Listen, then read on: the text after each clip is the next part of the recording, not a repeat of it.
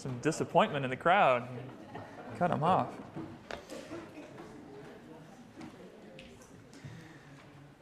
All right, Psalm 121 tonight.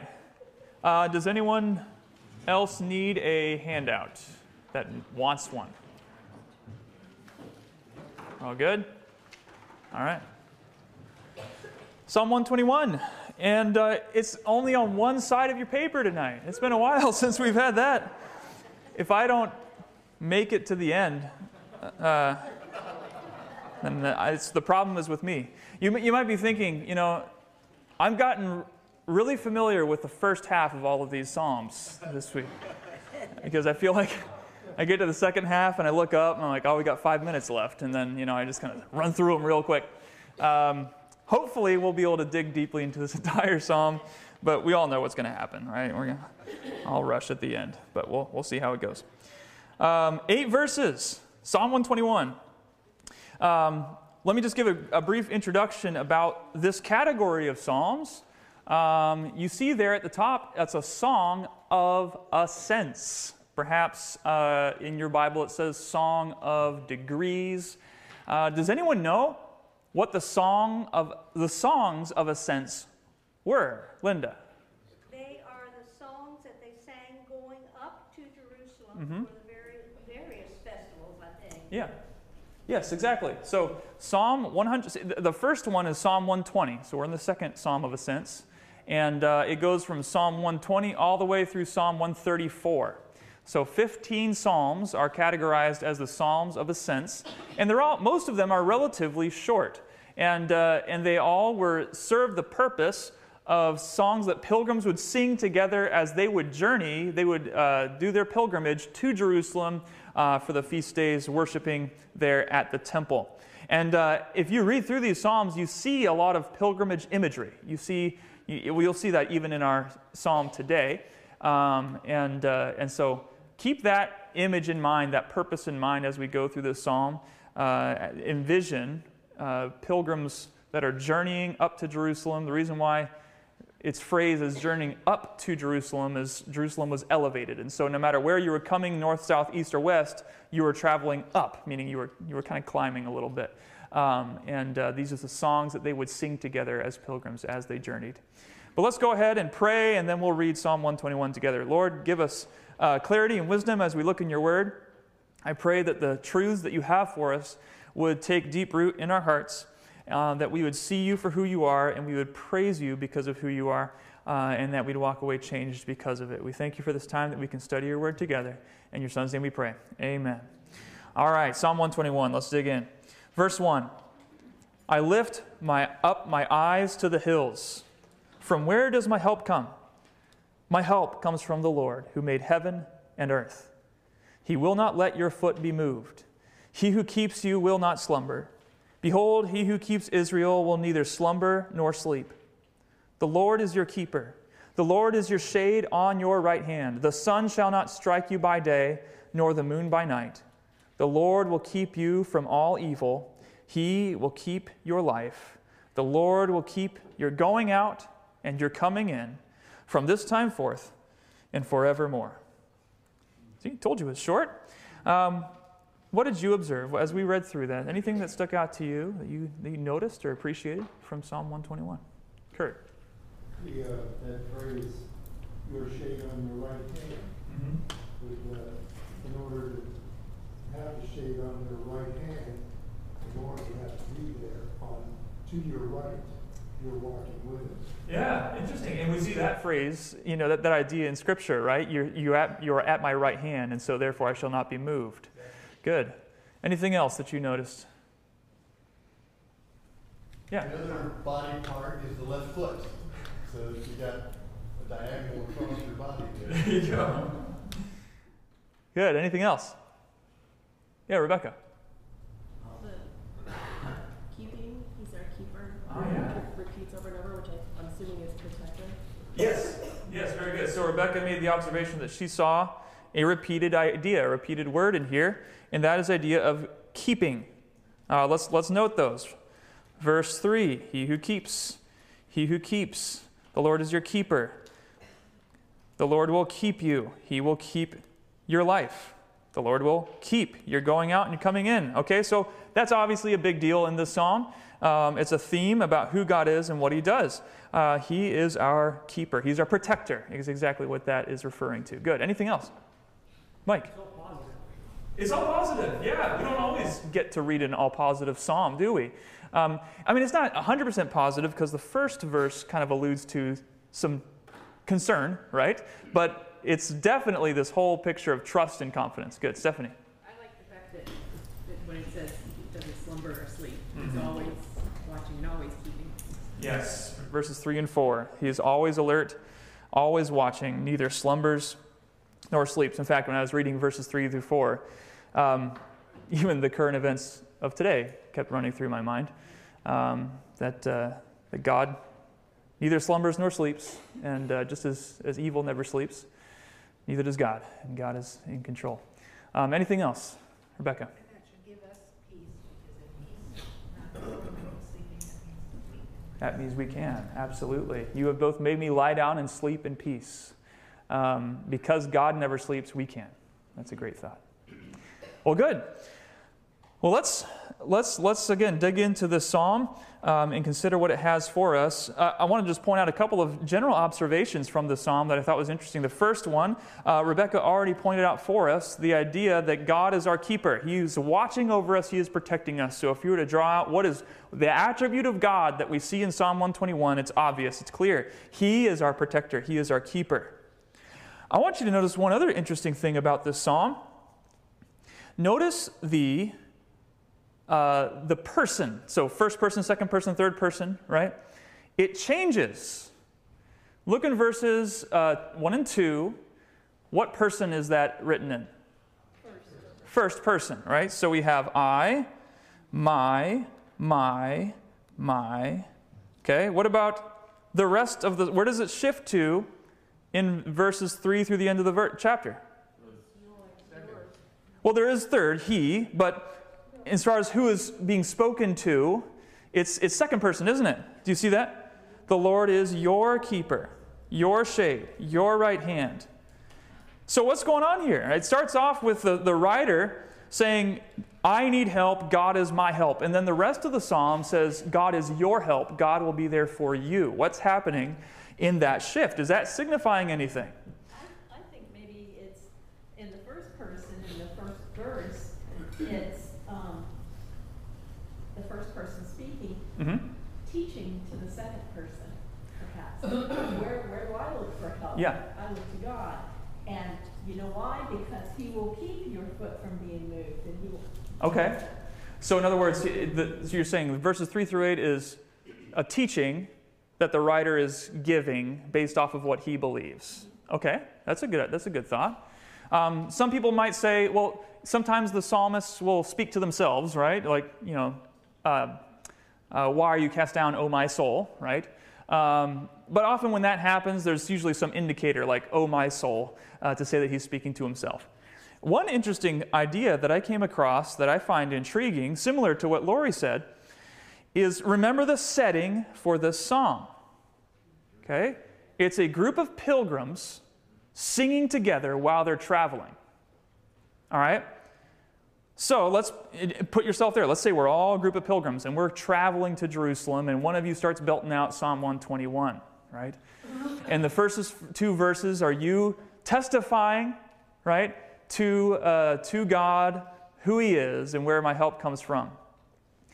And then the second half is other people speaking to you. That they are, in a sense, encouraging you and instructing you. It isn't exactly what we find in Ephesians 5:19, where it says that we address one another in psalms, hymns, and spiritual songs, singing and making melody to the Lord in your heart. So what's one of the functions of singing and worship? Not only to profess who God is and rejoice in that, but for others to exhort you and encourage you. And so when I read this psalm, what I envision is a pilgrim traveling, and he's crying, I lift up my eyes to the hills, where does my help come from? And then the choir, the fellow pilgrims join in, and they reassure him, and they say, he who keeps you will not slumber, he who keeps Israel will neither slumber nor sleep. And so you get your help from the Lord, and then you have the encouragement from your fellow believers, your fellow pilgrims who cry out and testify to the faithfulness of God. So it's a cool picture there. Ashley? I wondered if they did in a part of their travels where they need encouragement, like they were weary from their Yeah. travel. Because they're traveling by foot. Yes. Or by an animal. Yeah. So depending where they're coming from, it's a long ways away to get to Jerusalem. Mm-hmm. So they probably needed to encourage one another and build each other. Yeah, absolutely. And you're going to see a lot of imagery in this psalm that you can almost picture a pilgrim going down a difficult path and needing God's protection and encouragement with each other along the way. Some of those, even in the first line, I lift up my eyes to the hills, right? You can picture the pilgrim walking toward Jerusalem, and there's hills, there's mountains, there's cliffs all around. You see verse 3, he will not let your foot be moved, your foot slip, right? You're traveling by foot. There's a lot of opportunity to slip and lose your footing, and so there's that picture there. Even the sun shall not strike you by day or the moon by night. God will be your shade on your right hand. So I'm sure the pilgrims, the sun's beating down on their heads and envisioning God as their shade. And so, yeah, Ashley makes a good point. A lot of these pilgrims are traveling a long, long way. How did they stay encouraged and stay focused on the Lord? They sang, right? They sang to each other along the way. And so I wouldn't be surprised if this psalm was a responsive one, a responsive song that they were singing to each other. This psalm points to the blessing of being encouraged and exhorted by other Christians who remind us about who God is. So let's look in verses 1 and 2. This is the portion where the psalmist is speaking in the first person. I lift up my eyes to the hills. From where does my help come? In these first two verses, we see two components to it. First of all, we see concern in verse 1, followed by confidence in verse 2. We see that he needs help. Where does my help come from? We don't know what the trouble is. All we know is he's looking for help. And as he scans the hills and the horizons around him, he asks the question, from where does my help come? So is he looking inward for his help? No, he's not, right? Self-help will not cut it in this situation. He needs help outside of himself. And so, again, he scans the horizon, he looks up at the hills, the mountains, and he asks, where's my help going to come from? So he's looking around. Where is it going to come from? Who will help? Maybe you found yourself in verse 1 before, right? Where you need help. You're struggling. And you're scanning around, looking. Where I need help. Where in the world is it going to come from? I can't see it. I lift my eyes to the hills. But then verse 2 turns into confidence. So the question is asked in the end of verse 1, from where does my help come from? Answer, my help comes from the Lord.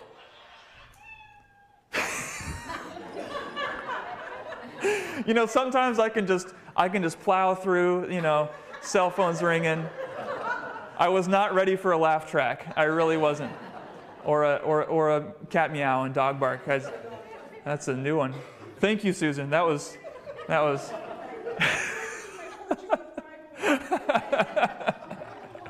We should incorporate laugh tracks. I like that. All right. So verse 2, confidence. He answers his own question, right? My help comes from Yahweh, the Lord, the covenant name. Implied, my help only comes from Yahweh. He is the only one who can help. And what attribute of God does he point to as the source of his confidence? He is the Creator. He is the Creator.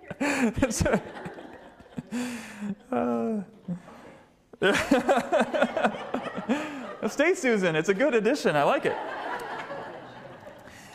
All right, so he is the Creator who made heaven and earth. Heaven and earth. This is a phrase, if you want a fun technical term, a merism. Anyone know what a merism is, just out of curiosity? This is a term that takes two contrasting words to communicate a completeness or a totality. So think of high and low. I searched high and low. What are you saying there? I searched everywhere, right? So he made heaven and earth. What's he saying there? He made everything. God is the creator of all. Why? What's that? What is that called? A merism. Right here, if you can read my handwriting. There it is. I'll zoom in nice and close there. Merism, all right? This is an R. Okay. There we go. Is that better? Okay. All right. So why is this a comfort? Why does he point to the fact that God is creator? How does that give us confidence that our help comes from God? The ultimate authority. The ultimate authority. Why is he the ultimate authority? Because he's the maker of everything. Good, yes. I also believe that he was walking by faith and not by sight. Okay, yeah, absolutely. Because he realized that if he put his trust in God, whatever it is, God was going to take him through. That's exactly right. And we'll see that all throughout this psalm. He was walking by faith and not by sight. And you even see that, verse 1, I'm lifting my eyes to the hills, right? There's the sight, right? Is he going to find any help? No, he's not. He's walking by faith. He looks to the Lord who made heaven and earth. God is the creator God. He has the ultimate authority, as Tom pointed out. In other words, what God created, he controls. Can God create anything that's out of his control? No, he's not going to do that. He made the hills around you. He made the path that you're walking. He made the sun that's shining down on you. If God is creator of all, who else would I depend on for help? Why would I look toward his creation for help when I have a relationship with the creator of all things? What God created, he controls. Now, you might argue, though, God being the creator of all and having complete control, that's not enough for me to have confidence that he'll actually help. Can we make that argument? If that's the extent of it, God created everything. Is that enough to have complete confidence that he will help me? No. What else would we need to know about God? He loves us. He loves us, Rick? That he cares about us enough to give that help when we need it. Good. So he actually has to have a care, right? Yeah. How about prior actions that he has done in the past? Okay, so looking at his track record, right? Seeing his work in the past. How about knowing his will? What's that? Knowing his will. Knowing his will for us, and knowing that that's a good will for us. Yeah? He doesn't lie. Good. Yeah, so have you heard of the term deism? Right? What's a deist? Somebody believes there's a creator, but then he just left everything alone. Right. So God created everything and then stepped back and let people do their thing, right? He's a passive God. You're on your own. I made it. I set it up. I put all the mechanisms in place for this world to spin around and do its thing, and I'm going to step back and let people do their thing. If all we're saying is God is the creator of all things, we could very easily say, okay, a deist could say that as well. And so this isn't in and of itself enough for me to have complete confidence that God cares enough, loves me enough, has a plan for me, a will for me, that I can be confident that my help comes from him. Okay? We could say, I know that my help, he's the only one who can help me, but it's another question to say, will he help me? Right? And in fact, that's the frustrating thing, is oftentimes we feel, God, I know you're able to help, but will you help? Why haven't I seen you help? Right? And so, what do we need to know about God? We need to know that he's loving. We need to know that he's attentive. We need to know that he's protective over us. We need to know that he's involved in our lives. We need to know that he is close by. And so in verse 3, where we see that shift from the first person to the second person, we see these exact attributes highlighted. That he's not just the creator God, he is the creator God, and he has control over all things, but it's far more than that. And so here's this, in this portion of the psalm where possibly a fellow pilgrim is encouraging another about who God is and what he will do. Just a side note, are you that kind of friend? Are you the kind of friend that reminds your fellow believer, your brother or sister in Christ, this is who God is, and he will not let your foot be moved. He neither slumbers nor sleeps. Are you speaking those encouraging truths into the lives of your friends? So we've learned that God is our only source of help, but what kind of help is he offering here? What kind of help is he offering here, based off of what we see in verses 3 through 8? In the word that gets repeated over and over again. He's our keeper. Okay, so the type of help that he offers in this passage is protection. Why make that distinction? Well, what are some other ways that God could help? He could deliver, rescue. Why isn't he talking about deliverance or rescue here? Because he's talking about protection. He's talking about protection, but why does he not want deliverance in his situation? Kenneth. Because he's protecting before you get harmed. Yes, but remember the setting. Where are they and what are they doing? Right, so they're traveling to Jerusalem. They're where they need to be. They are traveling toward Jerusalem to worship. They're not asking for deliverance from that. They're on the path, right? They're on the right path toward Jerusalem where God wants them to be going. And so they're not asking to be delivered. They're asking for protection on the journey. In other words, he's not asked to be, and what does that path look like? It's valleys, treacherous roads, sun, bandits along the side of the road. So he's not asked to be plucked out of the valley. He's not asked to be removed from the difficult road. He's asking God to watch over him and keep him while he's in the valley. He's traveling to Jerusalem. And since he's traveling to Jerusalem, then the valley is exactly where he needs to be because he's on the right path. He is going toward Jerusalem. And so he's not asking for deliverance. And that's sometimes when we look at verse 1 and 2, that's often what we're asking. Lord, deliver me. Get me out of this. But perhaps, depending on your situation, you think, I am seeking to follow the Lord. I am seeking to follow his path. And right now, God has me in a difficult portion of that road. And so rather than say, Lord, pluck me out of this road, I need to ask, Lord, keep me, protect me, guard me. Pastor, Yes? I kept thinking when we were going through this in the beginning, I kept thinking, and I wanted to say, I can see this guy looking up the hills and checking out to see if there's any evil, either animal or human there, and he goes into this song, and of course they pick it up and they continue to sing. Oh, yeah. My mind was working. Yes. I could just see this guy. Scanning around. Looking around at the hills, and then he starts singing, and everybody goes. Yeah. You can't really find yourself right there in the scenario, in the situation.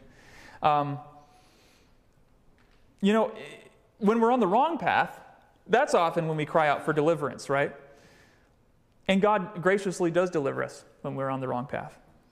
But when we're on the path of faith and obedience, following the Lord, we cry out for protection. We know that the pilgrim journey is going to get dangerous. We just need a God who is going to help us through the journey. So, what kind of God is he? Verse 3. I'm going to be late. I know I am. I'm in verse 3, and it's already quarter till. Mike. It's not just part-time protection either. Yeah. It's 24 hours. He's not sleeping. He's not taking a break. Yep. It's around the clock, isn't it? He's very alert. And so look at this. He will not let your foot be moved. He will not let your foot be moved. This is the idea of slip. We see similar language actually in the psalm that we looked at a while back, Psalm 94, verse 18, where the psalmist says, when I thought my foot slips, your steadfast love, O Lord, held me up. And I'm sure as a pilgrim traveling, your foot slipping on a rock, on muddy ground, is a common occurrence.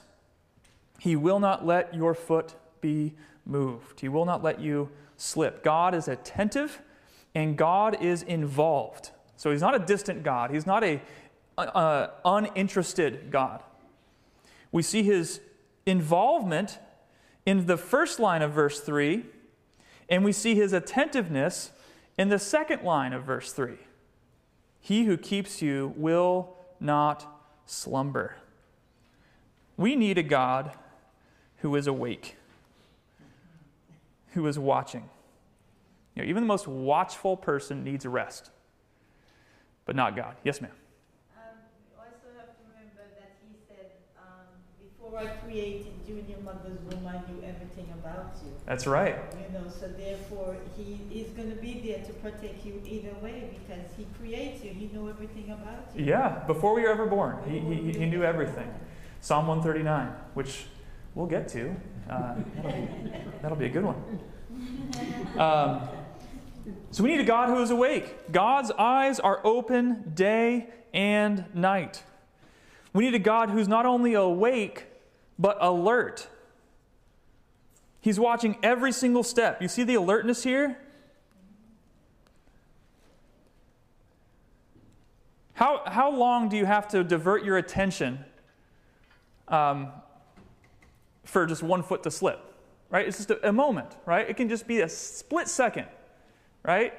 I could be walking along with my kids and check my phone for 2 seconds, and Benji has automatically found a mud puddle, 20 yards that way, right? It does not take long. God is always alert. He is watching every single step. That's what I think of when I think of this right here. That God is watching every single step you take, and he never gets tired. As you journey in obedience, he will give you solid ground. And then verse 4 is kind of like a repeat of verse 3, beginning with this word, behold. This means like indeed. So what's he trying to say here in verse 4? What's he trying to get the reader to do? Yeah, believe, pay attention. Like, did you get that? Right? You read verse 3, and then the writer's like, now did you hear what you just sung? Behold, listen, indeed, he who keeps Israel will neither slumber. And then he does a poetic thing here where he adds a synonymous word. It means the same thing. He adds it onto it just to give you added emphasis, right? In other words, he doesn't fade off, or take a snooze, right? That idea. You take two same ideas, combine them together to communicate that God is not going to rest, and he doesn't need to rest. So verse 4 is calling us to stop and think about this truth more. Why do we need to stop and think about this truth more? Because we don't always believe this truth. The psalmists find themselves in this multiple times in the book. God, where are you? Why are you so distant? And we feel that. And so that's why verse 4, it says, indeed, behold, stop, listen, think about this again, because this is true. He neither slumbers nor sleeps. This is really true. God is the keeper of Israel. Which is very comforting today. Which is very comforting today. What a pertinent verse for this exact moment. He's the keeper of Israel. You're reminding them that they are his people. Very good. All right. So Linda points out that these are Israelites, right? So he who keeps Israel. So the pilgrim should connect the dots. He keeps Israel. I'm one of his people. And so if he keeps Israel, he'll keep me. Thoughts, questions before we move on to verse 5? Justin. So are we to then take that because it's talking about Israel that it's only talking about the nation, or is this also applied to individual people? Because it goes back and forth from me, right, private entity, to Israel, corporate entity. So that shift back and forth between corporate, it's almost like a chant that it's for me and it's for us. Yes. It's for me and it's for us. It's almost like that back and forth again. Yeah. Right or wrong. It is. It is a back and forth. But Israel is a people, a group of people, right? And in fact, if there's any doubt in anyone's mind reading this, singing this song on a pilgrim journey, Is it the group, or am I involved? Well, look in verse 5. The Lord is your keeper, right? And so it's almost like it zooms in. In fact, check this out. We see, first of all, God being described as the Lord who made heaven and earth. There's the big picture, right? He controls everything. But then it kind of zooms in to Israel. He keeps Israel. And then the microscope zooms in even more to you. God is attentive. He's involved. I saw another hand, I think. Yeah, Rebecca. Before we get too far, in verse 3 where it says, you won't let your foot be moved or slip, do you take that as a literal, like, foot off the path, or he won't let us be moved off the path by, like, temptation? Right. I think they're taking the imagery of their pilgrim journey, right? I'm sure that they weren't taking this in a wooden sense, that God's not going to let my foot to trip on a rock as I'm walking, right? I think it's communicating based off of what they're doing. They're going on a journey. They're walking. There are treacherous paths. They do know the experience of slipping and losing their balance. But they know that God's going to keep them stable and on the right path. And I think the point of this is not only to encourage them on their journey that they're on in that moment, but also to encourage people of faith as they journey, that God is going to give them the stability and the strength to continue forward. Is it a metaphor? I think so. Yeah. Remember, this is poetry, right? Yes, ma'am. So like stepping out in faith. Mm-hmm. Right now, an application would be when you step out in faith to witness to someone, Mm-hmm. and you start doing the things you're supposed to, submitting to God. Satan is going to attack you on Yeah. your journey and on your path. So God's giving you the reassurance that if you step out in faith, He's going to give you the words to say. He's going to protect you. He's going to be there guiding that path along your journey. Yeah. Like, That's really what I'm taking. Yeah, that's good. That's good because, again, what we're saying, they're on the path to Jerusalem, right? So they are, you could say, they're taking their steps of faith in a literal sense, right? When we step forward in obedience to what God has called us to do, like witnessing or something else along those lines, right? We're trusting that God is going to be our protector, our keeper, as we seek to obey Him and follow His will. Justin? So it's destination oriented. He's not Yes. going to let them get off their destination. They will make it there. Yeah. And so it's one of hope as well. Yes. Not that your foot, not that you're going to stub your toe, not that you're going to even just protect, but you're going to make it to your destination. Right. And in their case, to worship. In our case, home. Exactly. Yeah. So it's destination driven. Yeah, it's keeping for a purpose, right? I'm keeping you, I'm protecting you because my goal for you, my child, is to get to where you're seeking to go. Yeah, that's right. Good. Verse 5 and verse 6. If verses 3 and 4 emphasize his attentiveness and his involvement, verses 5 and 6 emphasize his consistent and complete protection. Where do I see the completeness? It's kind of communicated here, actually. Complete protection. In other words, shade is this idea of divine protection that completely covers. Okay? So it's a shade over you. Just in case you're curious about what does this mean that he's going to be shade on your right hand? We did, Kurt noticed earlier, right, that he is at our right hand and therefore the shade of our right hand.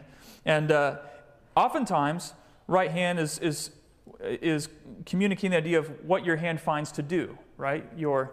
What you're doing, what you're involved in.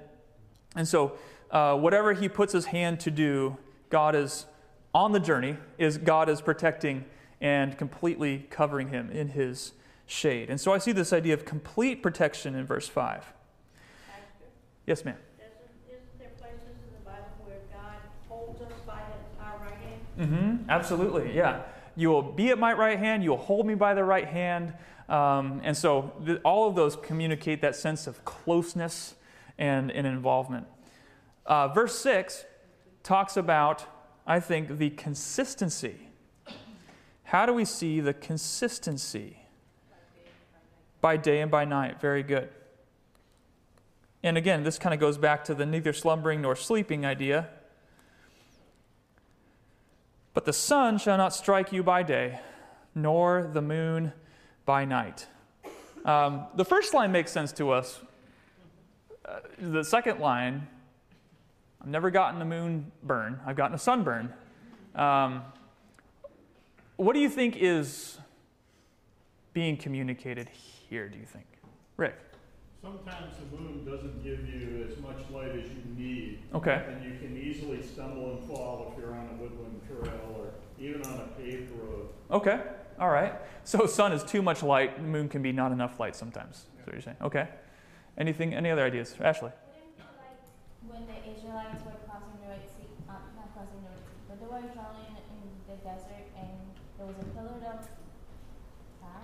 Yeah, cloud and fire. Yeah. Pillar of fire at night. He was keeping them too. He was protecting them just as he's doing. Yeah, so you see that day and night protection there. That's good. Yeah, Mike. Maybe it's protection from being exposed by the moonlight. If you're camping out at night on a journey, you want to kind of keep the light down and everything and not be seen. Yeah, and I think with poetry, you don't want to read too much into it. But I think the basic idea is what you're communicating here is that there's dangers by day, there's dangers by night.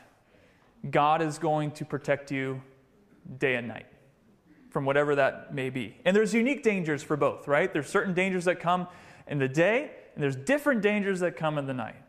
But God is consistent in his protection, in his keeping over you. So what kind of God is he? He is alert, he is attentive, he is consistent, his protection is complete. Anything else before we move on? We only got 2 verses left. See, we might be okay. All right. I'll find. Kurt has no faith in me. I'll find some way to stall here in a minute, I'm sure. Verse 7. The Lord will keep you from all evil. He will keep your life. Now, that is quite the claim. It's very absolute. Haven't we read some other Psalms where it seems like the psalmist is experiencing a lot of evil? Haven't we? We've lived through evil ourselves. How do we harmonize this with the reality seen elsewhere in the Psalms that believers must experience many evils in life? I mean, we have the largest category in the Psalms is lament Psalms. So how do we harmonize this? He will keep you from all evil. Lori. The second half of that verse, he will keep your life. Okay. So even though we may go through evil, our life with God is guaranteed. Okay, good. Yes? My Bible says preserve instead of keep in both of those verses. Mm-hmm. So it's kind of a picture of saving. Right. So, in other words, the distinction is what we said earlier. What's he asking for? Not being snatched out of, but being protected or preserved in. Right? The idea that all evil, the ultimate evil, would be death. Mm-hmm. So, which is contrasted with that, right? Yes. Yep. Okay. Similarly, Psalm 23 says, I will fear no evil. Because there is evil, right. But I have no reason to fear it. Right. So again, it's that picture of protection from yeah. evil. You are with me. Not that you won't experience it. Right. But there's no reason to fear it because you have this protector. Yeah, good. Yes? We have to remember the Old Testament, there were idols and devil worshippers and things like that. So this evil, they're traveling in a time that people worshipped idols. Mm-hmm. Yeah, I mean we all have our own idea, our modern day idea of what is included in this, but they might have had some different things in there that they were fearful of and needed protection from. So one is penalty and one is the destination. Which one? So one is penalty, it will keep you from all evil, or the penalty from all evil. Oh, I see. Yeah. And one will keep your life, the destination being secure. One is going to the temple, one is going to heaven. Yeah. Or one of his ultimate eternal life. Right. So it's destination. Yeah, good. That's it, establishing a boundary. Mm-hmm. God will allow it to go so far, and he says that's as far as you're going to go. Yes, that's a good way of putting it. God is, because we have to think about, how does God work? How does God keep? How does God protect us from all evil? Because it often looks differently than what we want it to look like. All right, so some examples. Think of the story of Joseph. Right? How much evil did he have to go through? A lot of evil. Would it have been easy to conclude, God is not keeping me from all evil? It would have been easy for me to conclude that. I got thrown in a pit, God. I got sold into slavery. I got unjustly accused. I got thrown into prison. I got forgotten in prison. Right? All of these things. God, why aren't you keeping me from all of these things? But if you go back and read the story of Joseph, this is what you find. Genesis 39, 1 through 2. Now Joseph had been brought down to Egypt, and Potiphar, an officer of Pharaoh, captain of the guard, an Egyptian, had brought him from the Ishmaelites who had brought him down there, and the Lord was with Joseph. He gets unjustly accused and he gets thrown into prison. Verse 20 through 21 of the same chapter. Joseph's master took him and put him into the prison, the place where the king's prisoners were confined, and there he was in prison, but the Lord was with Joseph and showed him steadfast love and gave him favor in the sight of the keeper of the prison. And so it could be very easy to think, God's not keeping me from evil. He's exposing me to all this evil. But when you see the whole story, he was preserving him through it all. He was with him through it all, and he had a grand plan in it all. And at the very end of it, Joseph said to his brothers, you meant it for evil, but God meant it for good. And so often we view protection from evil in a different way that God views protection. That the thing that we can be sure of is that God will be our protector. He will keep your life. The final verse, the Lord will keep your going out and your coming in. And again, this might be another merism, right? Two opposites combined to communicate the idea of completeness. Whatever you do, you might even apply this to the pilgrimage. Your way up and your way back. He's going to keep you. And then, even more comprehensiveness, from this time forth and forevermore. In this life and the next, God's going to keep you and protect you. One final thought in this. This is where I'm going to wax eloquent and run out of time. But we've reached the end of the psalm, so it counts. Remember, this promise of divine protection was for those who were traveling to Jerusalem to worship. In other words, God offers divine protection as his people seek to follow his path. And here's the point I'm trying to make with this. We cannot presume upon God's divine protection when we're seeking to rebel against him and go our own way. God's protection is found on God's path. Now, this isn't to say that God ignores us when we go our own way. Does God ignore us when we stray? Oh, quite the opposite. His attention is on us, just as his attention and his love is on us. But might he deal with you in a slightly different way? Yes, he just might do that. Can anyone think of an example in Scripture of a person who went a different way and God was watching him but dealt with him in a slightly different way than he would have otherwise? Jonah, very good. Jonah tried to run away from God and go his own way. Rather than following the path that God had given him, he tried to run away. Was God attentive? Oh yeah, he was attentive. Very attentive.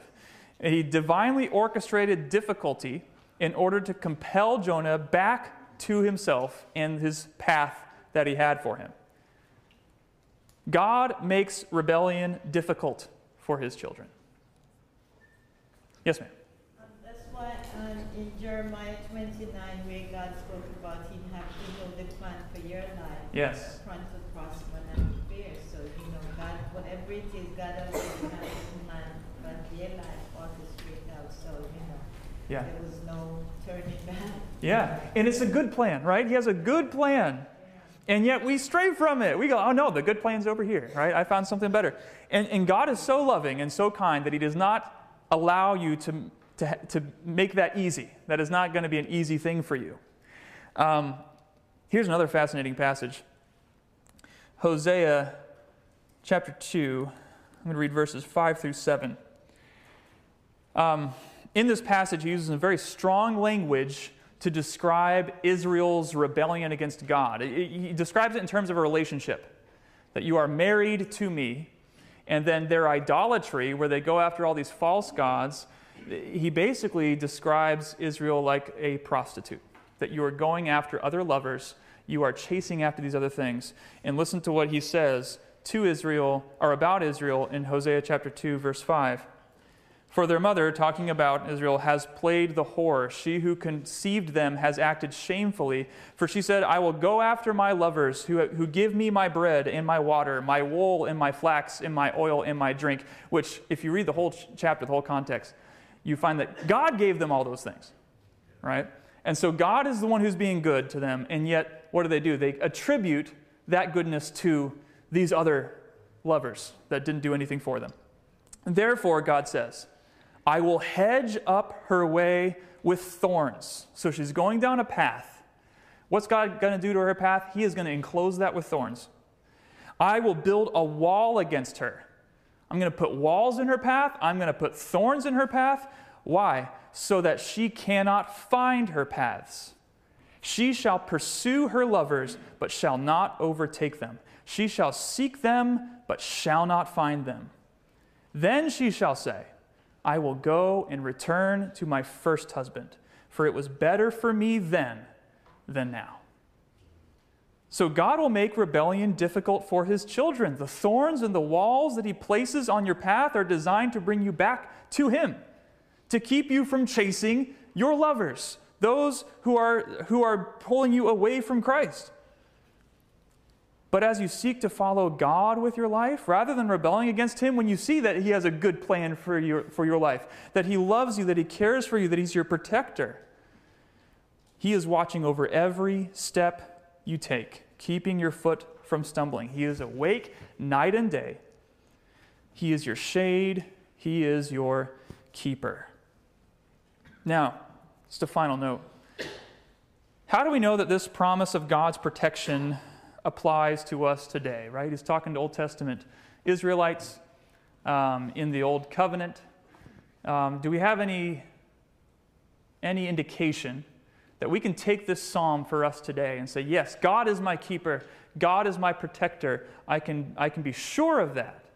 Anyone think of any verses, New Testament verses, that might communicate this idea? We are the sheep of his pasture. We are the sheep of his pasture, yeah. In John, he talks about my sheep know my voice and they follow me, right? I am the good shepherd. Any other passages that might come to mind? I will never leave you nor forsake you. I will never leave you nor forsake you, which is an Old Testament passage quoted in the New Testament, right? And what does that communicate? Same God is going to interact with you the same way. Very good. Any others?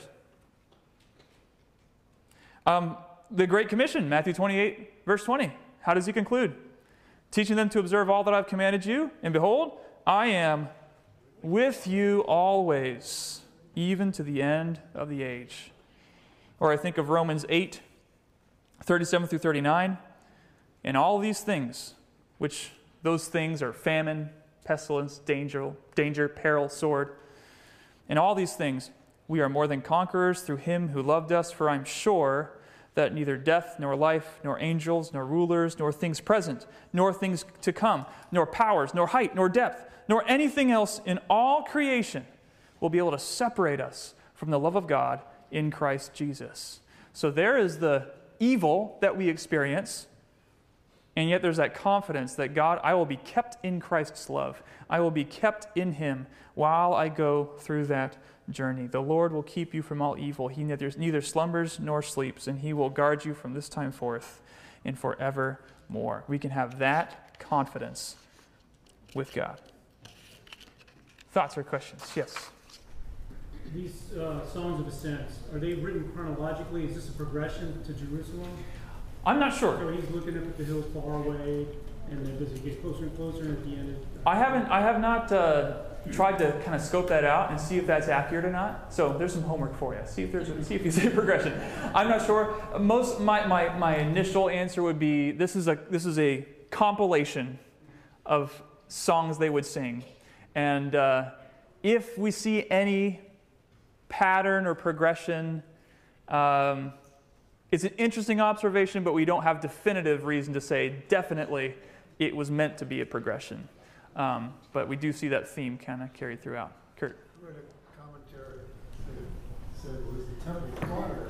They would sing one on each step going up to the temple. Oh yeah, I think I've heard that as well. Yeah, I've heard that. I'm not sure if it's in addition to while they were traveling or anything, but they sang it. We know that. So Yes. It's kind of like in a race where you have a pacer. Yeah. And the pacer keeps telling you to keep going. Yeah, absolutely. This is the way it is, but you got to keep going. Mm-hmm. Or any of you were in the military and you were in boot camp, right? You had that drill sergeant that was chanting out the song while you were running. Keep you on pace, keep you on track. Good. Any other thoughts or questions? Bob? Israel must not have been on their way to Jerusalem last Saturday. We don't, we just as we know that God is in control, we don't know why or his ultimate plan behind events that transpire, right? But we do know that he sees it all, and he is in control, and he neither slumbers nor sleeps. And we know that he has a plan for it. Anything else? Yeah, Jenny. God knows everything about us, and he sees everything. But he also wants us to talk to him, to call him, and ask him for help. Yeah.